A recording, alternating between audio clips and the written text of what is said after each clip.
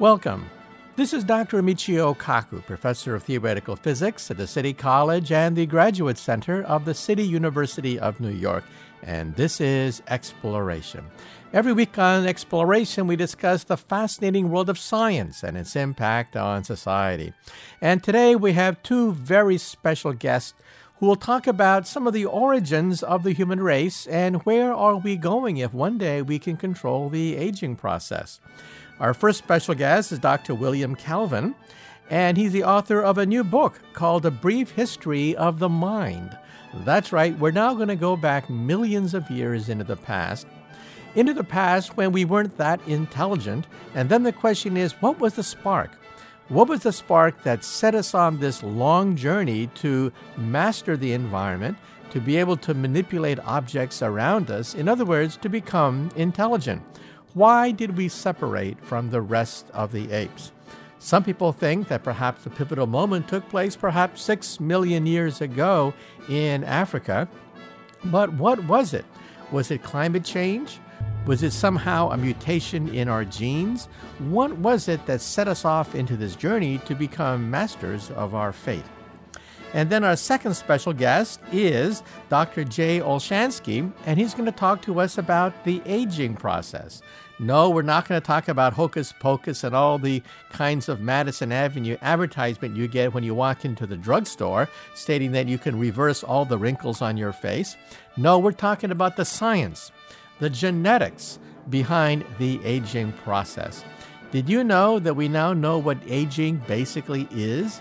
We didn't really know what aging even was 10, 15 years ago, but now we're converging on the idea that the aging process is basically the process of the accumulation of errors at the genetic level, errors at the cellular level. And over time, as these errors build up, cells become sluggish. They don't work as well as they used to.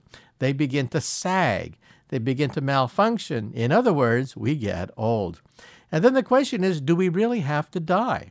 One day, with genetic engineering, it may be possible to stop, and who knows, maybe even reverse the aging process. And these are some of the things we'll talk to our special guest about. So once again, our first special guest will talk about the origin of the human race. William Calvin is the author of the book, A Brief History of the Mind. And then our second special guest is Dr. Jay Olshansky, who will talk about not the hocus pocus and all the superstition, but the real science, the science behind understanding the aging process and what can be done, who knows, sometimes in the future when we have an understanding of the genetics behind the aging process and we're able to not only to slow it down, but perhaps even reverse the aging process.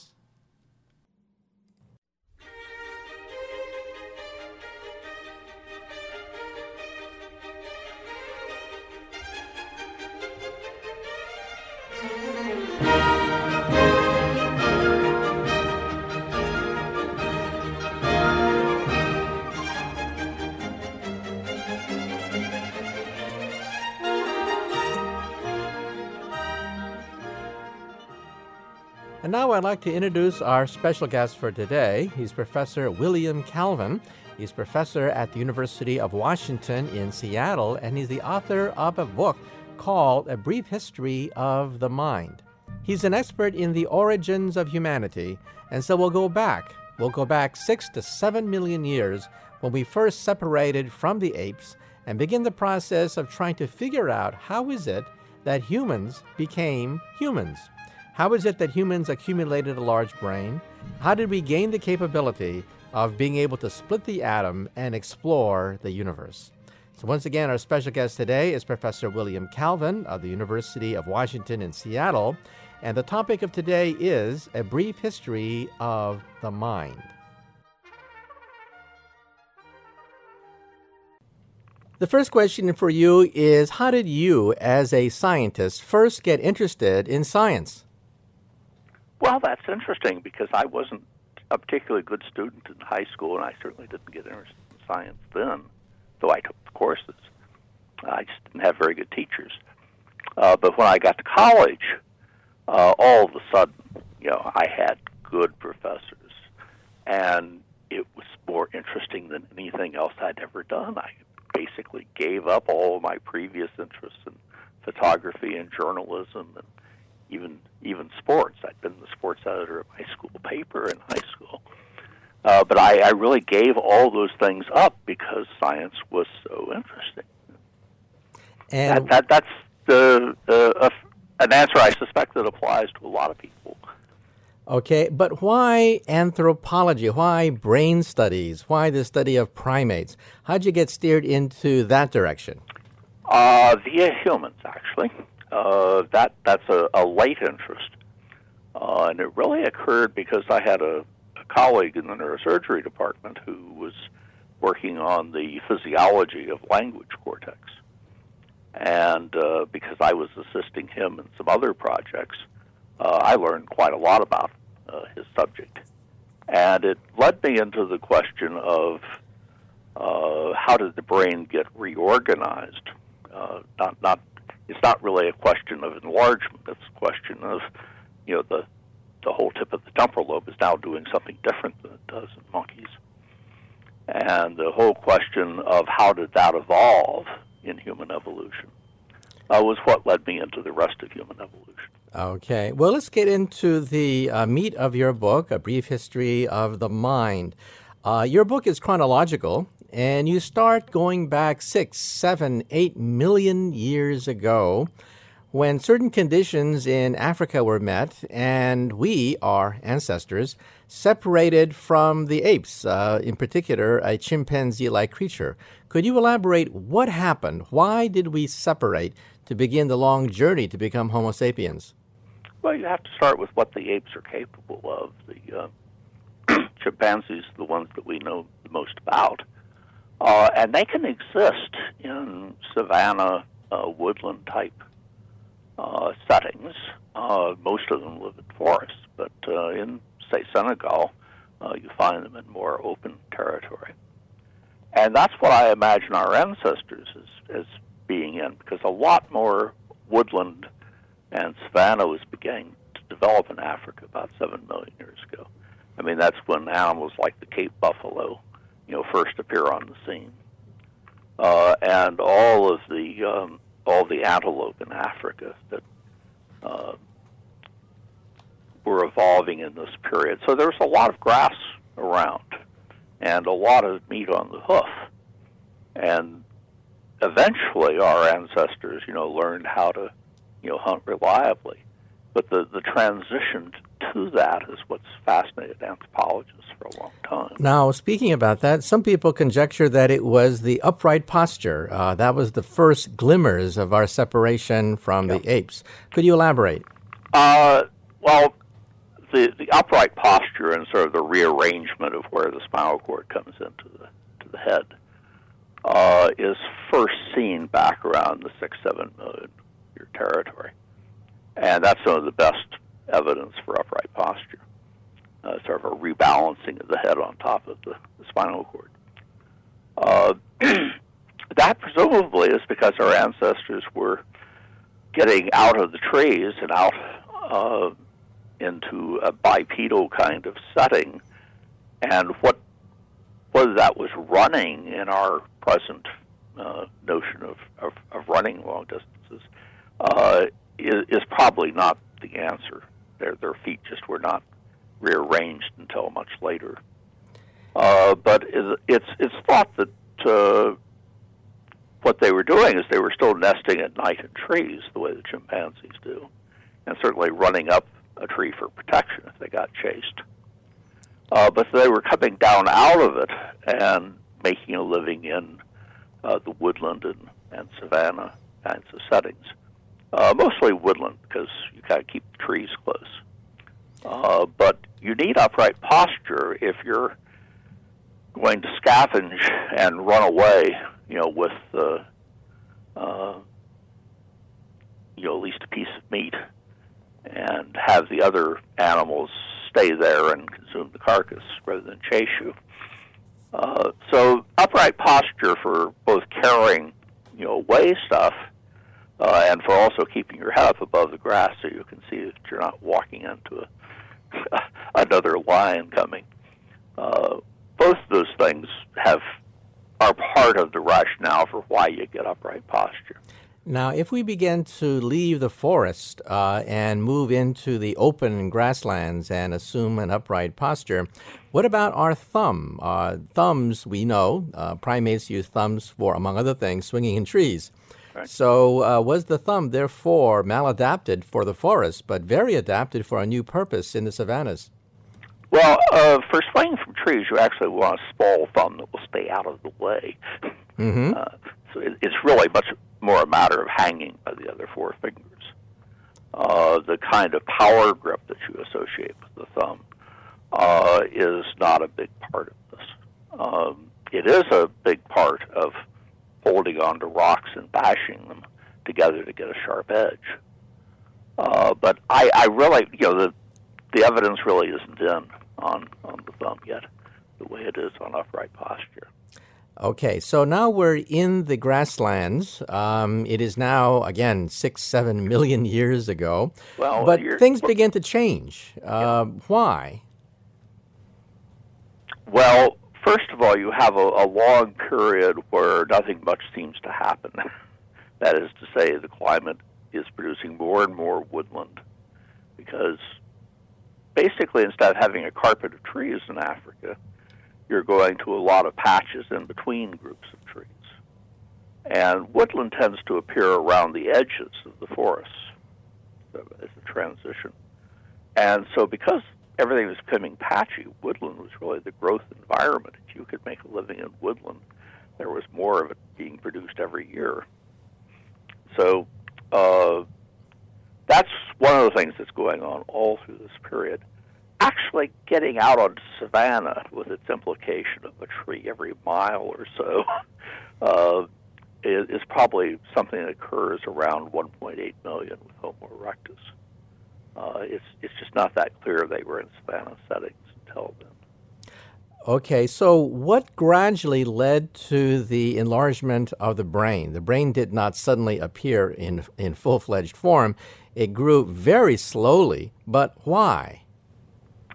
Well, no one knows is the short answer. Everybody assumes it has something to do with living a more complicated life and needing more brain to do it. But, if you do comparative studies with other animals, things like that, you just don't find good examples the way that you'd like to. It's true that, say, the ravens amongst the birds tend to have somewhat bigger brains, but it's not a consistent sort of thing. Grazing animals have smaller brains per unit body weight than do their predators, but it's all sort of small stuff like this. It doesn't say a thing about a threefold enlargement in only 2.5 million years, which produces about 4 times more neocortex. So that's the question. That's the one I'm saying nobody really has a satisfactory answer for. Well, if for people who saw the movie 2001, there's that famous scene where a chimpanzee-like creature grabs a piece of bone, lifts it up, smashes other bones, and Right. then the bone becomes a space station in outer space. Very famous scene. Is there any scientific basis to that it was tool-making that required a larger brain because we were maladapted for life in the savannas? Well, that, again, is a common assumption. And the problem with it is that archaeologists have been hard at work on the tool-making record the last 2.5 million years. And it's not a record of steady progress. For example, you get the first tools back at about 2.7 million, and they're basically rocks with sharp edges because, there's some rocks that are better for chipping away like this than others. They are somewhat economical, and they will hit a rock instead of just once to get a sharp edge. They may hit it a second time to get 2 before they go off and use it. But the initial tool-making styles, so-called Dodowan styles, are not sort of like a set of silverware with very distinct styles. They're just characterized by a sharp edge and a good grip, and there's lots of shapes that will satisfy. That went on for 1,000,000 years with no particular improvements. At the same time, the brain was enlarging quite steadily during that time.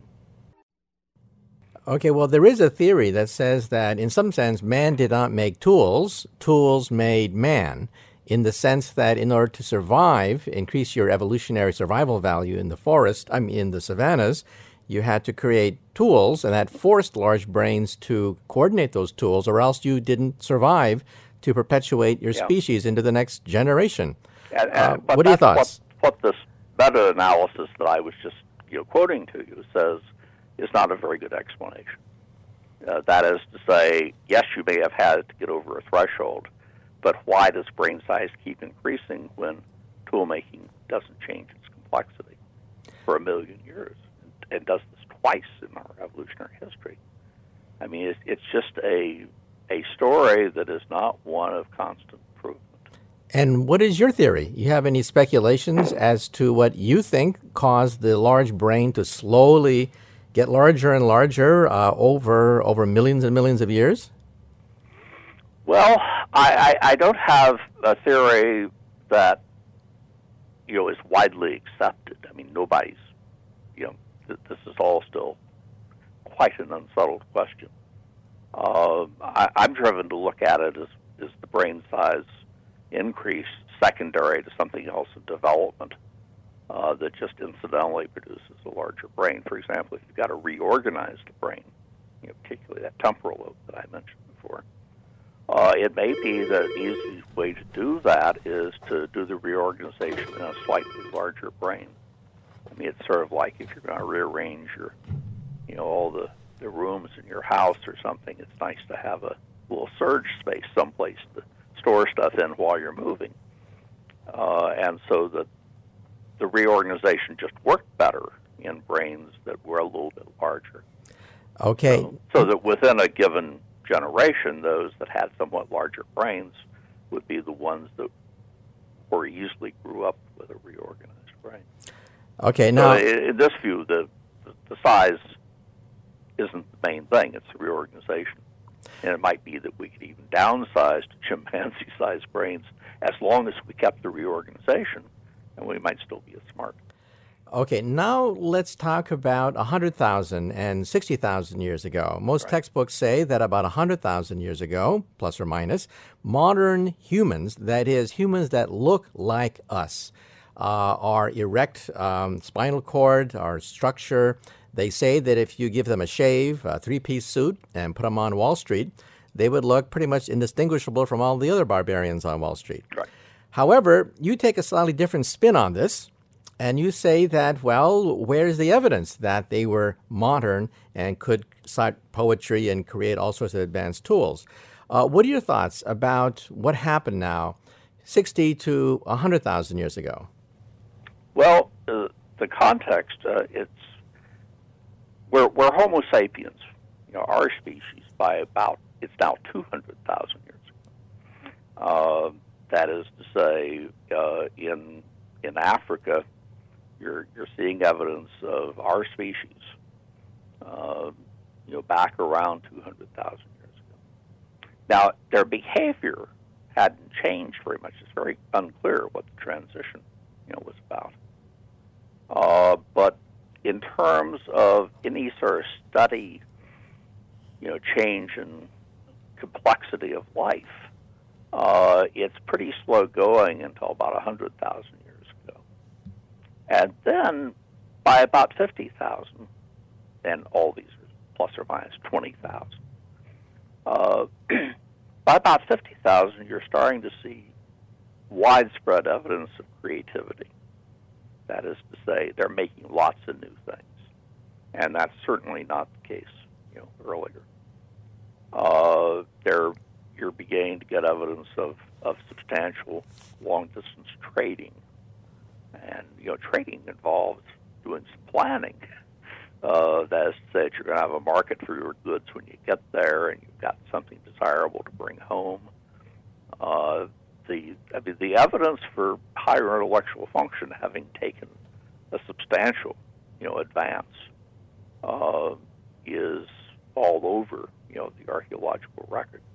And that's when a lot of people assume that something like syntax must have come in too, as it's part of higher intellectual function that enables you to not just have, two words put together to make a simple sentence, but being able to make one of these long, involved sentences.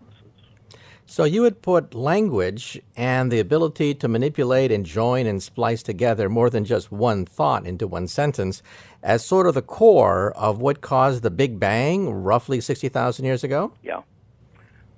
Basically, I think that you have this Big Bang is sort of a popular term for what John Pfeiffer called the creative explosion, which is a much more descriptive term of what it's about.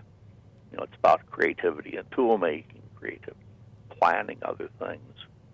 It shows up best, of course, in the art, where you even get perspective, fairly early on in cave painting. It goes back 37,000 years at least.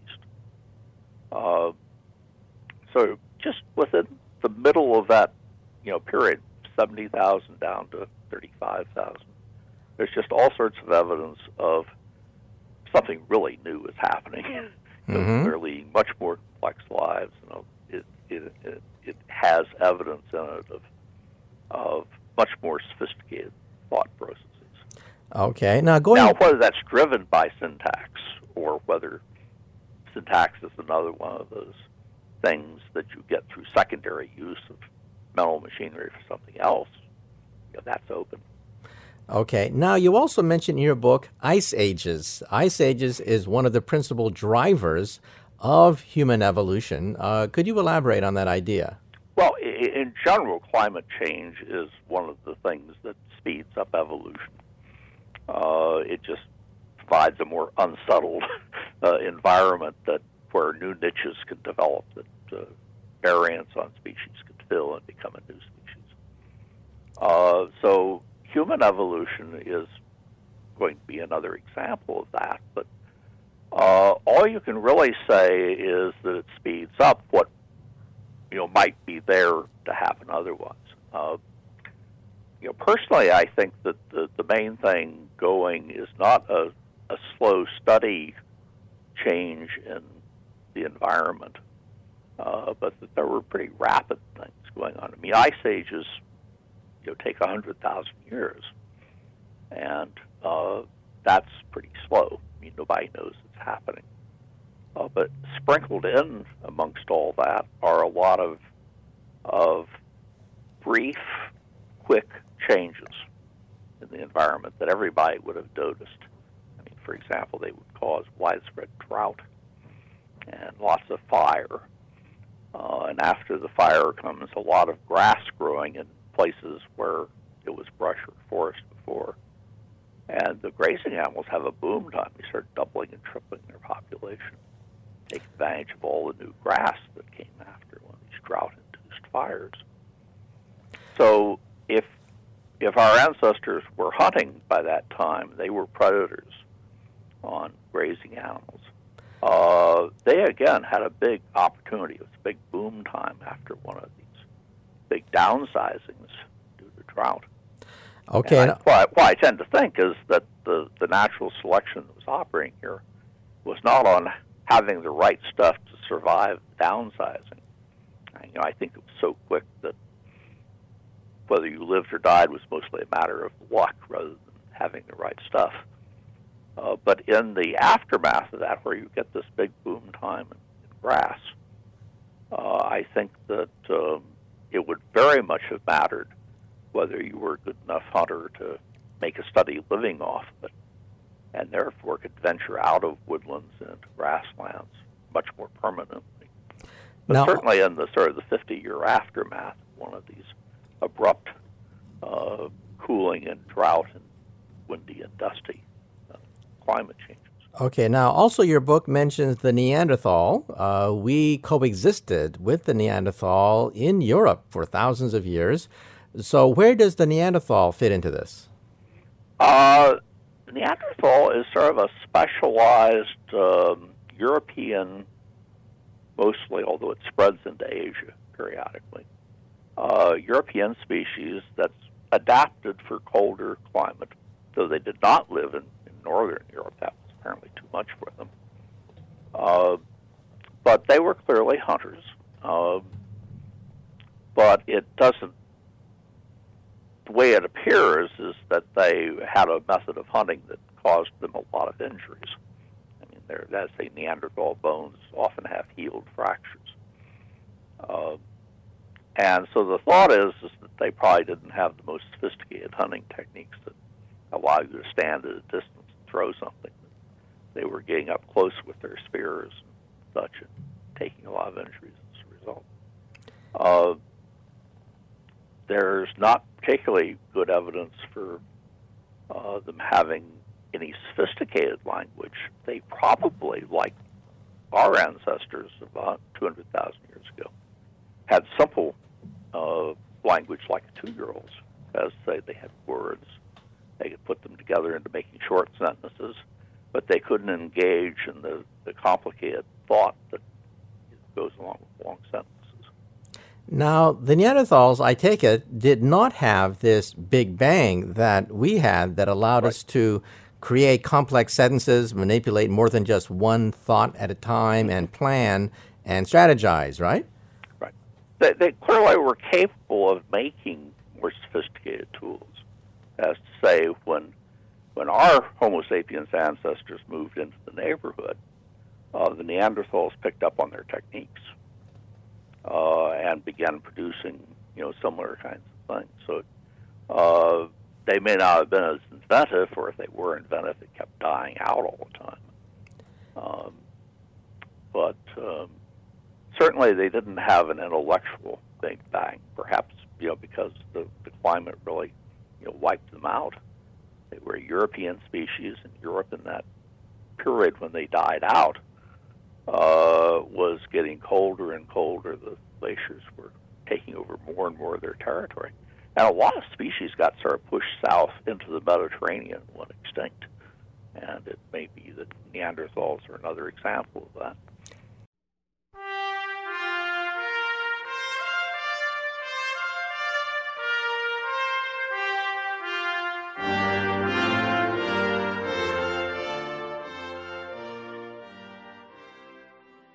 And that's it for the first part of Exploration. Once again, our special guest has been Dr. William Calvin, author of the book A Brief History of the Mind. And if you want a copy of today's program, call the Pacifica Program Service at 1-800-735-0230. That's 1-800-735-0230 for a copy of today's program. And be sure to dial into my website. It's www.mkaku.org. www.mkaku.org. And you can find out all about my latest book, Physics of the Impossible, and the commentaries that I do for the Science Channel. So stay tuned now for the second half of Exploration as we talk about the aging process and whether or not one day we might be able to reverse it.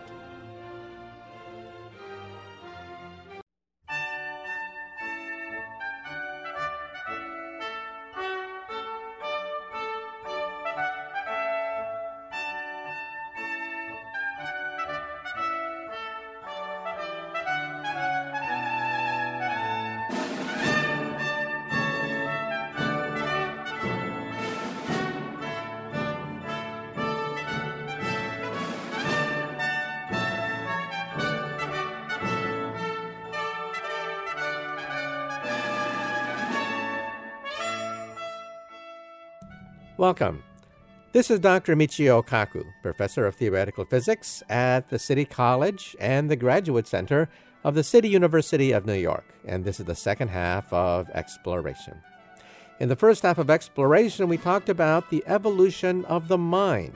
This is, of course, the 150th anniversary of the publication of Charles Darwin's Origin of Species, and the mind itself is a byproduct of evolution, says William Calvin in his book, A Brief History of the Mind.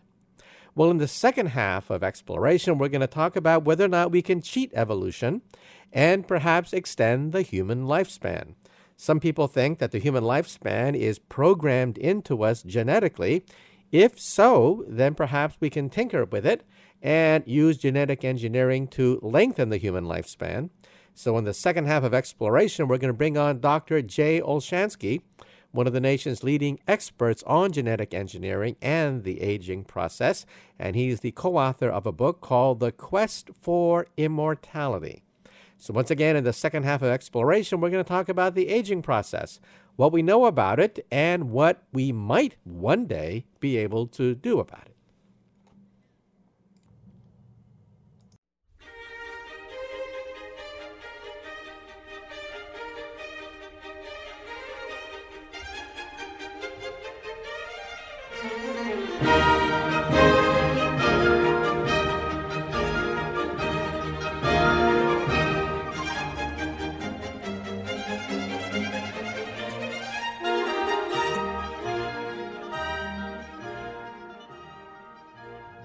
And now I'd like to bring on our special guest for today. We're very delighted to have with us Professor S.J. Olshansky.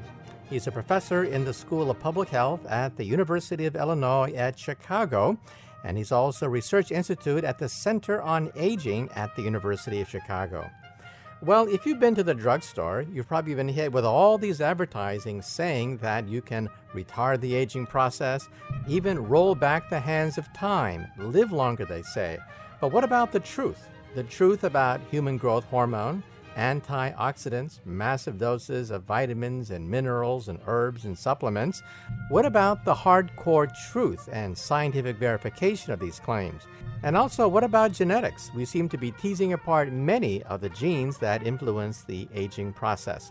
So once again, we're going to bring on our special guest today, Professor Jay Olshansky, and he's the co-author of a book called The Quest for Immortality. So that's the subject of today's discussion, immortality.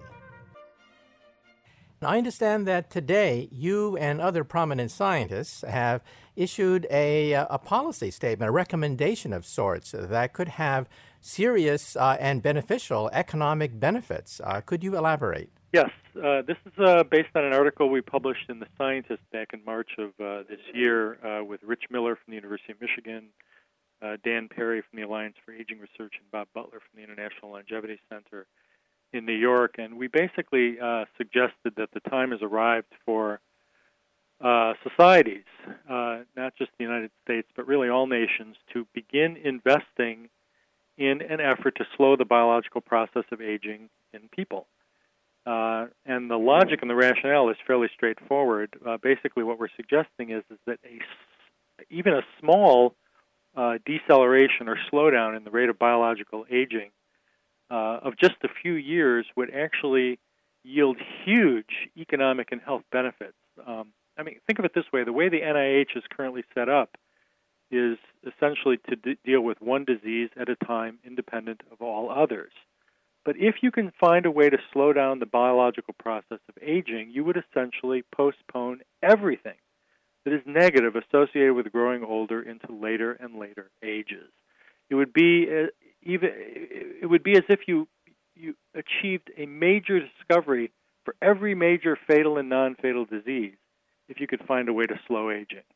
So we're calling on Congress to begin investing in a concerted effort to slow the biological process of aging in people. Yes, in fact, the social benefits could be astronomical, especially as you look at the baby boomers that are hitting 60 and will eventually increase medical costs tremendously in this country. Yes, I mean, the prevalence of conditions of frailty and disability will rise dramatically in the coming decades with the aging of the baby boom cohort. So slowing that process even a little bit would actually enable people to be healthier longer, contribute to the economy longer. They would just everything positive associated with aging. There are positive things associated with aging would be extended. So it would be an extraordinarily important event for national economies, for public health, Really, the time has arrived, I think. And not only has the time arrived, but the science is approaching the level at which I think we're beginning to gain enough understanding that we think we can do this in humans. We know we can do it in other animals. We think we can do this in humans. Okay, now let's get back to Earth and talk about hokum, snake oil, and real science. If you visit the drugstore, you realize that there are whole shelves full of herbs and remedies and vitamins, making all sorts of promises about retarding the aging process, reversing the years. So let's now talk about the science, that is, what is known experimentally. Let's start with the internet, where we have lots of advertisements for human growth hormone. Now, in some sense, are the people of America being used as guinea pigs for this gigantic experiment on human growth hormone, or what are your thoughts? Well, actually, people are using themselves as guinea pigs. It's absolutely remarkable that you can go on the internet and find every conceivable nutritional supplement and hormone, including growth hormone, with people with no expertise in the field claiming that it can slow, stop, or reverse the biological process of aging. And people believe this. They spend enormous sums of money. They order this stuff over the internet. They inject themselves with it or take these pills. And there isn't a shred of evidence that it'll make you live any longer. There actually is some evidence, some suggestive evidence that some of these substances, including growth hormone, have the potential to actually shorten your life. So it's remarkable that people are conducting a biological experiment on themselves. It doesn't mean that there isn't value necessarily to some nutritional supplements, particularly for people who are deficient in certain vitamins and minerals. There's no question that there is a benefit for those individuals. But if your diet is so bad that you're deficient in some major vitamin or mineral or something, that these vitamin supplements aren't going to make up the difference. It simply isn't going to work. And there's no evidence that it actually extends life. And what about the side effects of human growth hormone? Some people think maybe cancer or other kinds of diseases associated with accelerating metabolism. It's like a sports car. If you were to accelerate a sports car, you throw off a few gears here and there. And that, of course, means cancer, because cancer in some sense is genetic errors. But what are your thoughts about side effects of human growth hormone? Well, first of all, it has been demonstrated that there are some benefits, believe it or not, associated with growth hormone, including increased muscle mass and reduction in the rate of bone loss and improved skin elasticity. So you can't deny the fact that there have been benefits associated with it. But accompanying those benefits have been risks, including carpal tunnel syndrome, increased risk of diabetes. There is suggestive evidence that it might increase the risk of cancer. The fact is that it hasn't been properly studied yet using clinical trials in humans. And so before those clinical trials are in, before we know what the results are, it's really premature to be using these kinds of substances. And again, once again, with the case of growth hormone, there isn't any evidence that it extends life. Okay, now moving on, when you go to the drugstore, you see these advertisements for mega vitamins. Some claim that it retards the oxidation process. Other people cite certain studies which show that if you ingest certain diets rich in vitamins, it seems to be good for you. But what about the pure form of vitamins that you buy in the drugstore? Well, once again, the nutritional supplement industry is really working hard to convince us that aging is somehow caused by either the loss of some hormone or the lack of nutritional supplements of one kind or another, and they're perfectly willing to sell you everything that they can to try to convince you that you can somehow influence this process. And it's based in part on on science, where it's suggested that aging is influenced by oxidation, and this oxidation process can be slowed down in theory with the ingestion of certain nutritional supplements that have antioxidative effects. But there isn't any empirical evidence that demonstrates that these substances actually extend duration of life.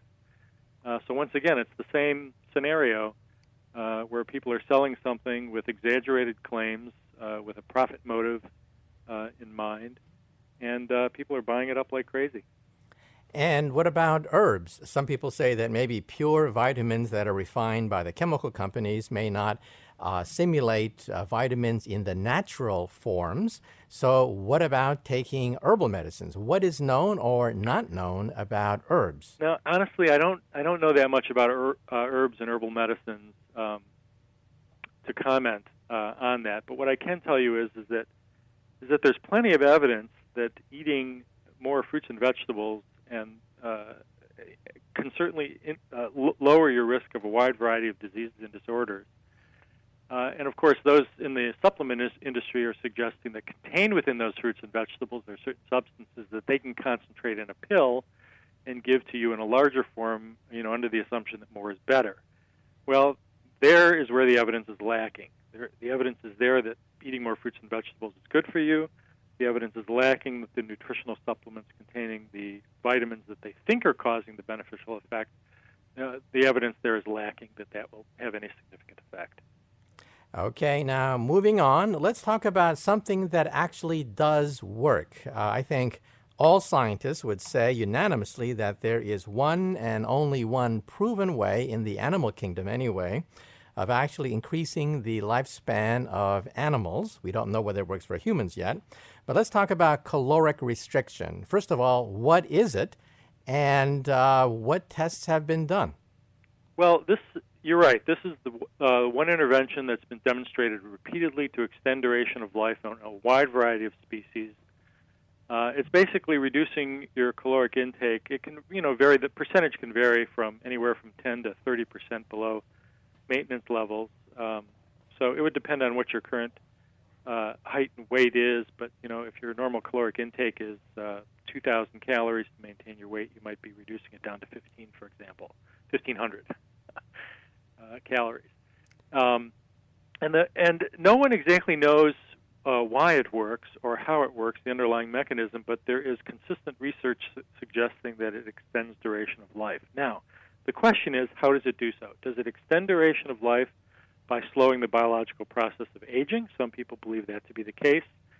Others suggest that it actually extends duration of life by reducing the risk of a wide variety of diseases and disorders, which is not the same as slowing the biological process of aging. Remember, if you reduce the risk of heart disease, cancer, and stroke, however you do that, through exercise or diet, the aging process marches on. It's uninfluenced by that. But if indeed you're slowing down the biological process of aging, then everything negative associated with it is dragged to later ages. It's postponed to later ages. And that would actually be a wonderful thing if caloric restriction was the mechanism that actually worked. Now, don't expect, by the way, that people are going to be living longer by dramatically reducing their caloric intake. What the scientists are looking for is the underlying mechanism to find a way to mimic that process without actually reducing your caloric intake. It should be obvious, by the way, that in the United States and elsewhere, we're doing the exact opposite. We are increasing our caloric intake. We are growing more obese at a more rapid pace than we ever have in the past. So this research is particularly important and is interesting for a wide variety of reasons. Okay, now caloric restriction works on yeast cells, spiders, insects, mice, and now for the first time we're getting the first preliminary evidence from primate studies done in Bethesda, Maryland. So can you tell us a little bit about some of those experiments, because primates, of course, are closer to us, and perhaps it may work on organisms as complex as us. But what are your thoughts?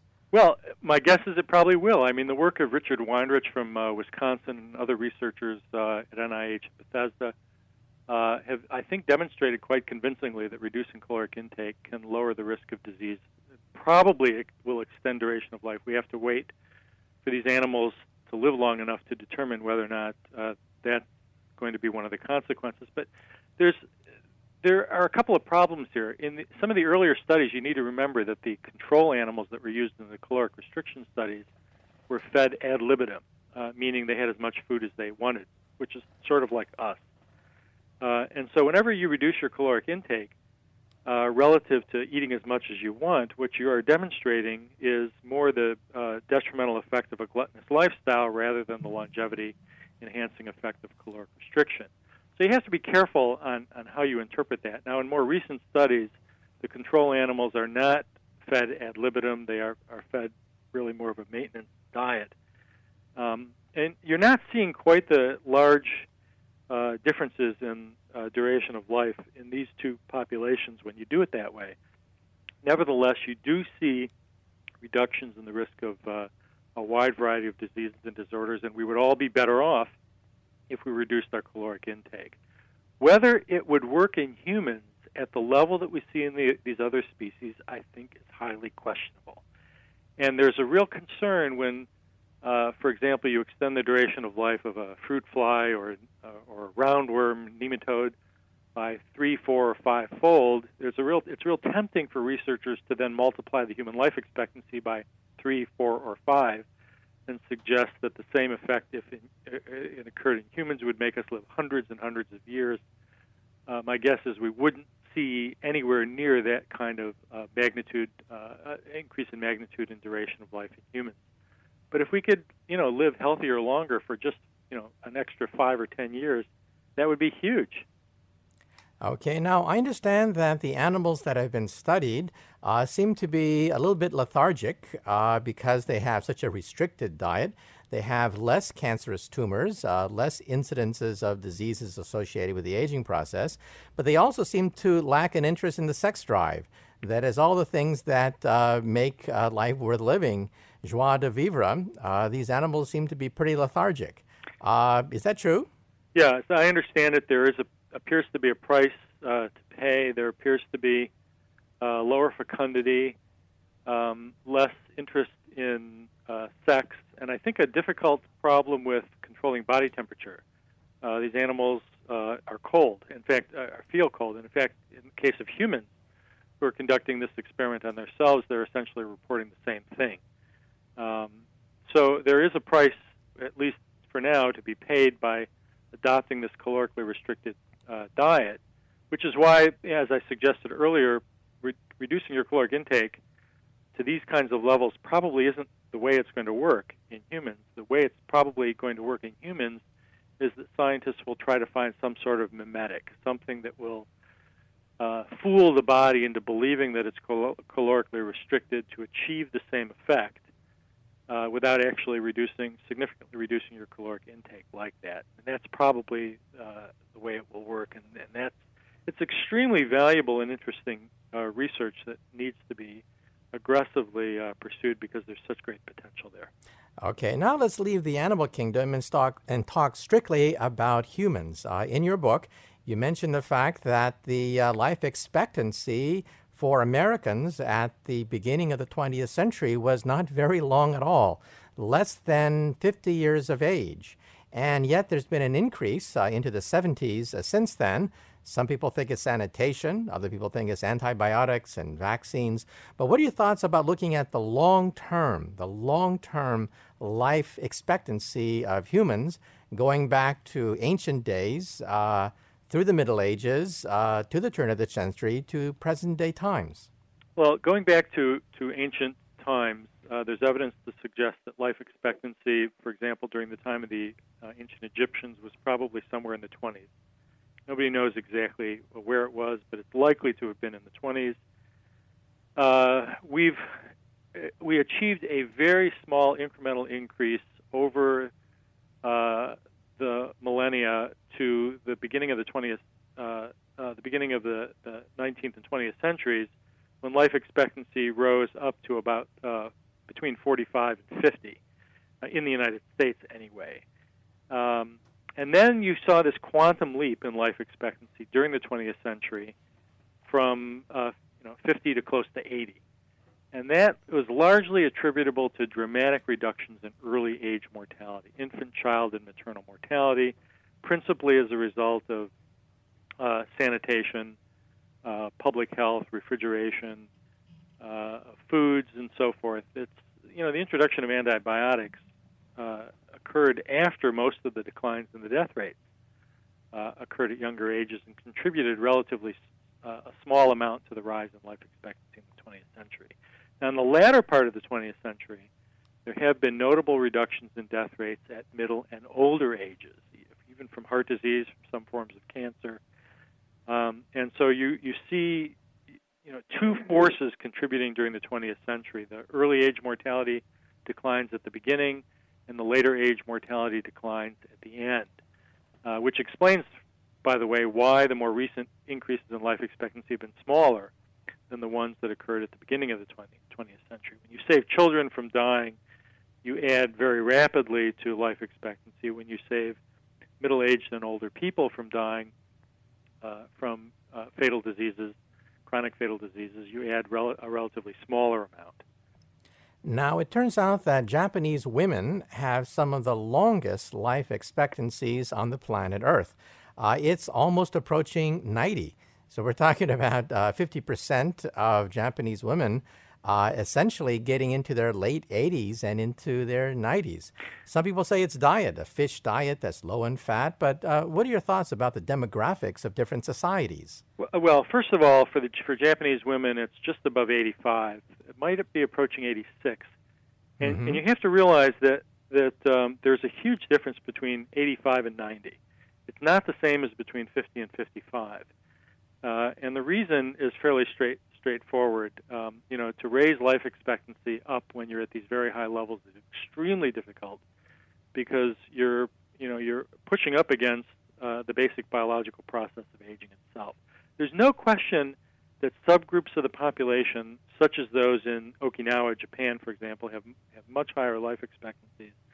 The actual force involved is not yet understood. It's not like we can, here in the U.S., adopt the lifestyle of the Japanese. I know some people have suggested this, including some friends of mine who study the Okinawa diet, suggested that you can somehow get Americans to live as long as the Okinawans by adopting this particular lifestyle. And there's no evidence to suggest that would be the case unless, of course, we were all Japanese here in the United States, and that isn't the case. There are genetic factors that are influencing the risk of death and duration of life, and those are things that we simply cannot control, at least not yet anyway. But there's no question that subgroups of the population do experience greater longevity than other subgroups, and that is a fascinating area to study, by the way, because it would appear as though there are genes that exist within the human genome that influence duration of life, and they may be more highly concentrated in some subgroups relative to others. Okay, now let's talk about genes, because that's, of course, where most of the breakthroughs are being made in the last few years. Again, there's no fountain of youth. No one in the genetics area is claiming to have solved the aging process, but there's been lots of very interesting studies. First of all, there's something called progeria, a genetic disease that's been intensely studied in which children die of old age. They look like plucked chickens, and they die of heart attacks as teenagers. Could you elaborate on that very strange disease? Well, it appears on this, progeria appears on the surface anyway to be a phenomenon of accelerated aging, but there's evidence to suggest it is not. There are lots of things that don't occur in these children that occur in the aging phenotype of individuals who actually do make it out to older ages. So I would be cautious about thinking of progeria as accelerated aging.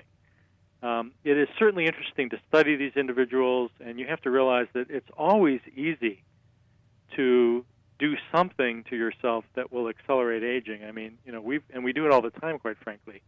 And one of the arguments that I've made for many years is that the only control we have over the duration of our life is to shorten it.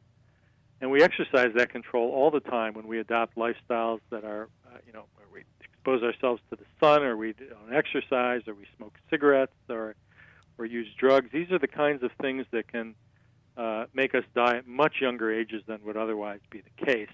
Clearly, with these children with progeria, there are genetic forces that are influencing this phenomenon, but it is not, or appears not to be, a case of accelerated aging.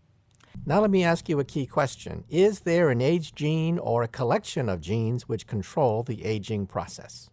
Well, this, to me, is one of the most fascinating lines of research in the field of aging today.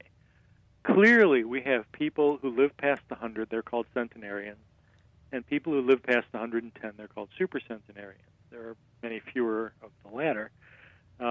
But they do exist, and these individuals somehow can make it out for 100 years or 110 years without heart disease or cancer, while the rest of us don't live that long. And three-quarters of the population will die from heart disease, cancer, or stroke. So clearly, these individuals possess genes that enable them to combat the things that kill the rest of us at younger ages.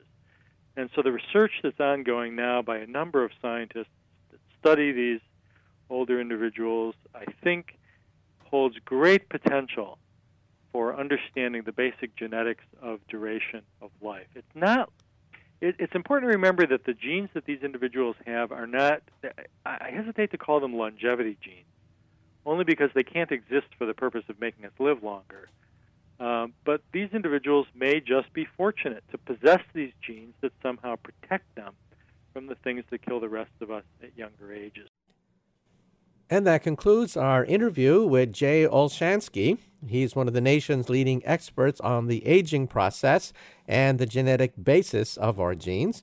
And he's the author of a book called The Quest for Immortality. However, I should point out to you that it's not going to be tomorrow. It's not going to be the day after tomorrow, but it may take years for us to understand the aging process genetically, as well as on the level of lifestyle, as well as the ability to grow organs of the body to replace diseased organs as they wear out. So a combination of therapies may eventually be involved. A, to reprogram our genes. B, to change our lifestyle. And C, eventually to replace diseased and aging organs as they wear out. So don't think this is going to happen anytime soon. However, there's nothing in the laws of biology to prevent us from extending the lifespan.